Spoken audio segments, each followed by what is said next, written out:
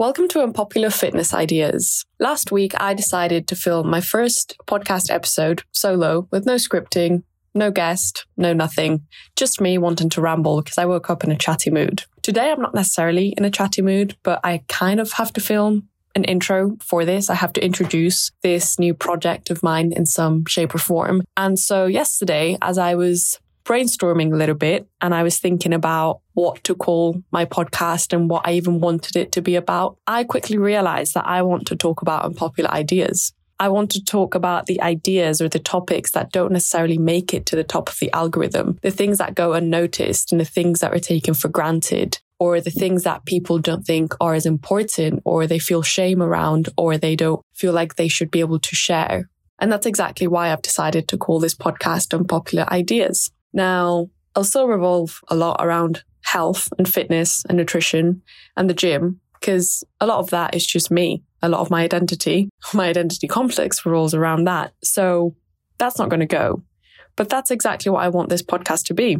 Unpopular ideas. You know, growing up entrenched in diet culture, growing up with an eating disorder since I was a very young girl, and making my way through social media, or trying to.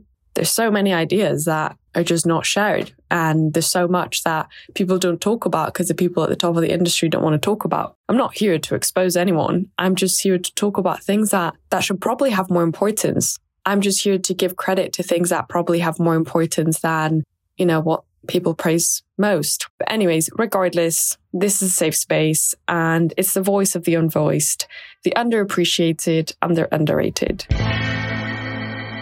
Hi guys, welcome to, I guess, the first episode of my podcast, which I don't know what it's going to be called. I don't know what it's going to be about. And I'm just filming with not even a duvet, more of a very thin blanket over me, because apparently I've read that that's good for the sound or something. Yeah, bottom line is I woke up today about 6:30 in the morning. And I was in one of those moods that all I want to do is talk. Like, I could talk for days. If you invited me to a podcast, if you threw me onto an Instagram live or anything, I could just talk. And I realize that I'm in those moods when I'm sat alone and I start talking. I start talking about topics, about potential presentations. I even tell stories about something that happened to me. I know that sounds a bit crazy. I don't know if anyone does that, but I do. And I realized, oh wait, Marta, this might be a good chance for you to film an episode. So today's a Thursday. It's already 9 a.m. So I guess I've been awake for almost 3 hours. And I want to talk about the concept of brain over binge. I've quite literally been binging on the book Brain Over Binge, which I actually bought when I was 16. I remember that I saw it somewhere online. It was recommended to me. I don't remember, but I bought it. And at the time, I just recently told my parents that I was suffering with bulimia. It was the first time I ever told them. And I'd been suffering for quite a few years now. And I remember I started reading it and I didn't understand anything. I felt like it was out of my depth. I didn't understand it. And I just left it. I never went back to it again. I never read it again. I probably didn't finish it. And I just, continued engaging in my eating disorder. I guess I wasn't ready to deal with recovery. I wasn't ready to come out of the mindset of dieting, of just engaging in my eating disorder. And so I just threw it out. I didn't care about it. But anyways, I digress. Today I want to talk about that book because after 7 years, I'm 23 now, I've picked up the book again. And I've seen it a lot on social media recently.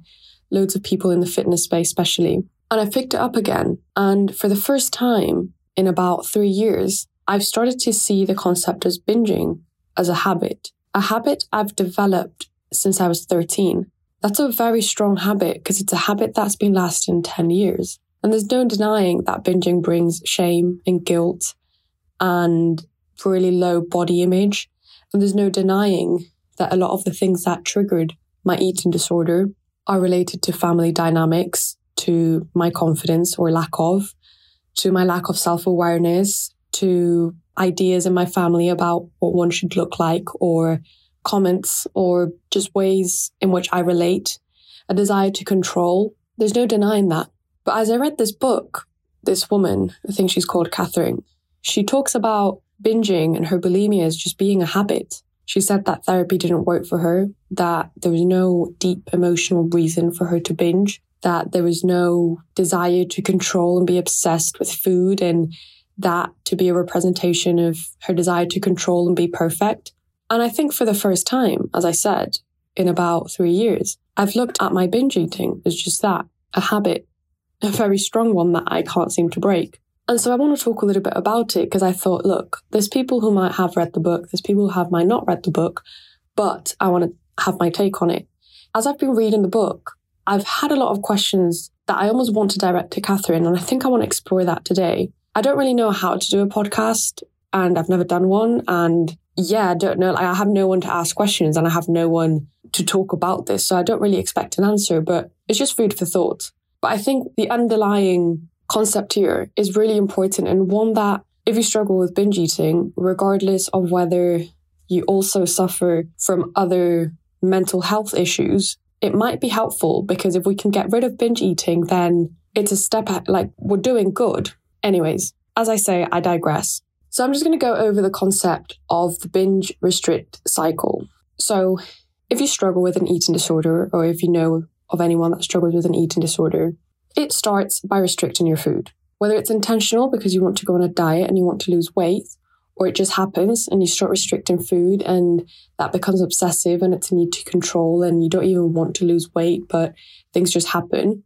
The reality is that you start restricting food. And the more you do that, the more obsessed you become with that and the more you want to control food. Whether that is by over-exercising and eating really little or by not eating at all, it doesn't really matter. The point is that you are starving your body. You are restricting your food intake severely. And you are doing this for a continuous amount of time. Eventually, what this is going to do to your brain is quite fucked, to be honest. It's going to make you hyper-focus on food so much that all you're going to want to eat is the junk food. Because those are the hyper-palatable foods. Those are the foods that have most calories. They're going to be the ones that are going to satiate you most. They're high in sugar, high in salt, high in fat, high in carbs. They just have all the calories packed up in a really tiny amount of surface area, which means they're going to give you the most energy for the size, if that makes sense. So you're going to start thinking about these foods. You're going to want these foods, and the more you think about them, the more you're going to restrict them. Because in your head, you're restricting. You don't want to eat these foods. You're like, these are bad, these are bad, these are bad. Plot twist, they're not. And what happens? Eventually, your survival instincts just throw you off. They take over what you want and they binge, or they make you binge. Whether that is because you lose control over it, because you are in a situation where you just can't resist it anymore, you end up binging. Now, what happens after that is that your body is just happy, it's relieved. You're like, fuck, yes, finally got the food. This feels great. And if anyone remembers their first binge, this might be really relatable. However, what you do after that is feel guilt. You feel shame. This is bad. I can't eat this many calories. I can't eat this much. So what you naturally do is restrict, whether you induce your vomit because you're bulimic, whether you over-exercise to the point where you're exhausted, or you continue to severely restrict your food intake, you technically purge. By this, I mean that you try to undo the damage, when really there was no damage. It was just a survival instinct that is trying to keep you alive. And then you continue to restrict.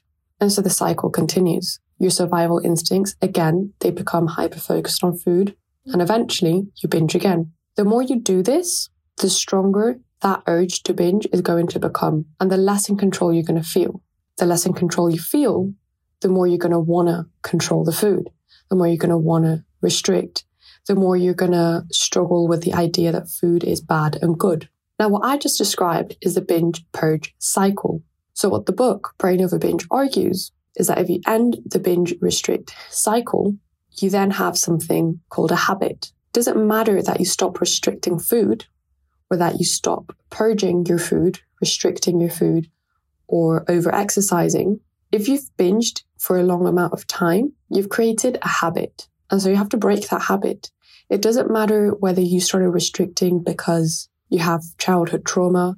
It doesn't matter that you started restricting because you're a perfectionist, because you have a need to control, because you have attachment issues. it doesn't matter. Because the reality is, once you've formed the habit, it doesn't matter why you get an urge to binge. What matters is that you've gotten an urge. And so what you have to deal with to stop binging is not all this trauma. It's not all of these childhood issues. It's the urge. Now, how do you do that? Well, the first thing that you need to do is to stop restricting your food. You need to stop dieting. You need to stop being obsessive around food. You need to start eating enough calories throughout the day to maintain your physical activities. But then also, you need to make sure that you're not compensating every time you binge. Now, this is a really hard thing to do. One, starting to eat more food when you're used to restricting is hard because you're scared that you're just going to gain all the weight. That's part of the process. And two, letting go of that safety blanket of compensating after you binge is also hard because you're going to say, well, if I'm no longer restricting, I'm no longer over-exercising, and I'm binging, I'm just going to become a whale. And these are true thoughts. I've been there, but you have to do it. This is an integral part of recovery. You have to up your food. You have to stop compensating. Just keep ensuring that you're eating enough food and that you're telling your survival instincts, actually, we're safe. You don't need to do this. That's going to help your future self. However, now you've got something else to deal with, and that's the habit that you've formed, your binging habit. Just because you eat enough food and just because you no longer compensate, urges are still going to be present. And this is going to be dependent on how long you've been doing this for. The more you've binged and for however long, the stronger those urges and that habit is going to be. And you've probably heard of the concept surfing the wave. I heard of this concept a long time ago. But just like the book explains, sometimes surfing the wave means you're fighting against it. It's like, have you ever gotten an urge to binge and you're like, fuck, this is unfortunate. And you're just sat there fighting it. You're like, okay, but it wants me to go eat Cocoa Pops. Okay, but I don't want to. If I eat Cocoa Pops, it's going to be a binge. Okay, but I could just have one bowl. Okay, no, but I don't need a bowl because I had carbs this morning and I'm going to have carbs later on. And, if I eat the Cocoa Pops, then it's going to spiral into a binge and blah, blah, blah, blah. And at this point, you're so sucked into your emotions that you binge. What Catherine talks about is not surfing the wave. It's separating yourself from your survival instincts, which are faulty at this point because you don't actually need that much food to survive. You're already eating enough. And your higher brain, which is what you want. If you're binging, you probably don't want to binge. And so what you need to do is what Catherine calls the separation technique, where instead of fighting against the urge, getting emotional about it, trying to find an underlying reason, reacting to it, engaging with it, you separate yourself from it. You label that urge to eat large amounts of food as something that your survival instincts are used to doing because you've been doing it for so long. But when you know that you are giving your body enough food and you are not over-exercising, you are not compensating, you're not trying to become the smallest you, you know, it's a fact that you don't need to eat all of that food to keep your body safe. And so all you have to do is acknowledge that that is there, that urge is there, but it's just junk. You don't have to react to it. You don't have to engage with it. It doesn't have to piss you off. You understand why it's there. You move on. Keep going on your day. And eventually it'll go because you're not engaging with it. You're not fighting against it. You're not trying to suppress it. You're not distracting yourself from it. Yeah, you can go for a walk, but don't go for a walk and try not to think about it. Just go for a walk and, you'll think about it at some point. Just, okay, yeah, that's my urge. That's because, I've been doing this for like 10 years. Cool. And then you stop acting on your urges. And then you get really excited about it. You're like, fuck, yes. I just got over my urge. I didn't binge because I don't have to. And you get excited and you reinforce that positive behavior in your higher brain. And that part of your brain becomes stronger. But the one you didn't listen to, that becomes weaker. And the more you do this, the less urges you get. Now, what happens to your need to be perfect? What happens to your need to control? Your childhood trauma, your attachment issues? Why are you such an avoidant in your relationship? Why are you so needy? Why are you so emotional? Why can't you handle stress? I don't know. All of these questions are huge and they may have caused you to want to diet They may have caused you to think that you had to be smaller to be worthy. They may have caused you to hyper-focus on your body because you didn't know how to deal with uncertainty. I don't know that. But the reality is that you don't need to figure all of these things out before you recover from binge eating, because physiologically, once you give your body enough food, once you stop abusing it through exercise and you start resisting these urges to binge, at the end of the day, that's a habit. And you can work through that habit without working through all your other issues. Now, my question for Catherine is, what if she'd been able to figure all of this out if she hadn't gone to therapy for many years, as she did? What if she'd been able to eat enough food if she hadn't had nutritionists supporting her, educating her about how much food someone needs? You know, what is a balanced meal? What is a balanced diet?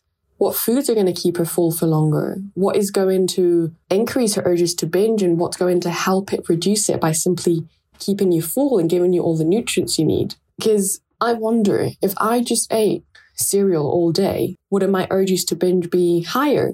I don't know. I'm using this concept. So far, so good. And I love it because I'm really getting in touch with my actual hunger and satiety levels, because I can really spot that urge. I can really separate myself from it. But for someone that may not necessarily be able to get there yet, it might be useful to implement habits such as mindfulness into their routine, of just getting more in touch with their bodies, you know, how things feel and how they feel in their body when they're eating, instead of just mindlessly eating. And that seems like a lot of work, to have to think about things every time before you eat. But perhaps if you struggle with separating yourself from the urge, if you separate yourself from the process of eating every time you eat, it might be a good time to ask yourself whether you're giving into an urge or whether you're generally hungry. How can you feel that hunger in your body? How do you feel mentally? You know, and these are things like feeling lightheaded, not being able to concentrate, having a blurry vision, being a bit cranky, and then having your stomach growling, being really low energy, feeling an empty stomach, noticing that your hunger is slowly coming. You know, it's not just really sudden. And when you have some time to kind of pause and think, right, what do I need? Sometimes that's really useful in just being able to separate yourself from, I guess, your lower and higher brain. I'm not a psychologist, I'm not a doctor, I don't understand, you know, neuroplasticity, neuroscience, like neuro well enough to almost be giving any of this advice, but it makes sense, and it makes sense in my head, and it makes sense when I coach, and it might make sense for you, because there's a lot that we want to do. You know, there's the self-awareness and self-development, and there's improving ourselves and being a better partner and being a better friend, and there's so much work that we want to do, but sometimes we just have to take a step back and think, yeah, I want to do all of this work, but, you know, as Catherine says, is that recovery work or is that just life work? And that's a really valid question, and recovery is different for everyone. And I think that I went into recovery with this idea that I was going to come out a new person. And let me tell you, I've discovered a lot about myself, a lot about how I deal with relationships, romantic and friendship-wise, how things affect me and what triggers me and what I learned in childhood and was conditioned, you know, and what is me. I've learned a lot about myself. But after reading this book, I wonder, damn, could I just worked through these urges almost by creating this much distance between them and me and be where I am now? Or would I be almost too attached to these emotional concepts and, you know, triggers and trauma? Would I be too entrenched in it to separate myself from it? I don't know. I don't know if using this concept alongside therapy would be more beneficial than using it alone, just because, you know, anxiety, depression, OCD, any mental illness is really valid. And, you know, psychotherapy and CBT, all of these therapy approaches have a time and place. But I really do wonder if they had time and place in just helping me get through my urges to binge. Because in my entire therapy experience, even though I went in talking about my binge issue, my bulimia, we never talked about the actual urge and managing it. It was always about like, okay, you've binged. What do you think triggered it? And then we go into that. And I think it's really, really helpful. Don't get me wrong. But it's just one of those that it's like, yes, it's helpful. And it helped me understand myself much more. But could I have, I just dealt with this in this way? I don't know. Regardless of what you decide to do, I would still encourage anyone to go to therapy. It's emotional, it's hard, and it's really eye-opening. And sometimes it's just a really hard to swallow pill. It's great. And it helps you, cope with life in better ways and do things that align with your values and not what other people want you to do, and overcome people pleasing, but also become kinder and just become a better human overall. But do I need to be a better human to recover from an eating disorder? I don't know. Regardless of what you decide to do, maybe try this and understand that your body is always trying to keep you safe, whether that is a response of your nervous system, which, by the way, that comes from your hypothalamus, which, by the way, it's your lower brain, or whether that's, your higher brain and it's your highest self and it's your true self. It's always trying to keep you safe. And your survival instincts, they've been wired since you were, we were in the caves. When we were in the caves, we didn't have access to all this food and we didn't have a lot of the mental issues that we have today. So when our brain is programmed to almost exist 2,000 years ago, but we're living in the modern world, we need to really connect to that higher brain and we need to really rationalize with those instinctive parts of us because they're irrational completely. So I guess that is my first episode of my podcast. I would love to have a section where I'm like, guys, Q&A, what are we doing? But the reality is, I don't know who's going to listen to this. I have absolutely no idea. And I'm just in a chatty mood. And I was talking about this concept and then, I'd love to know what people think and what their experiences is with this. And if you want to find me on social media, my Instagram is Marta Valverde. And we can just chat on there and we can talk about things. But it's been a pleasure to talk into my phone under my blanket. And now I'm just going to go and, go enjoy my day. And I hope you enjoy yours too. Thank you.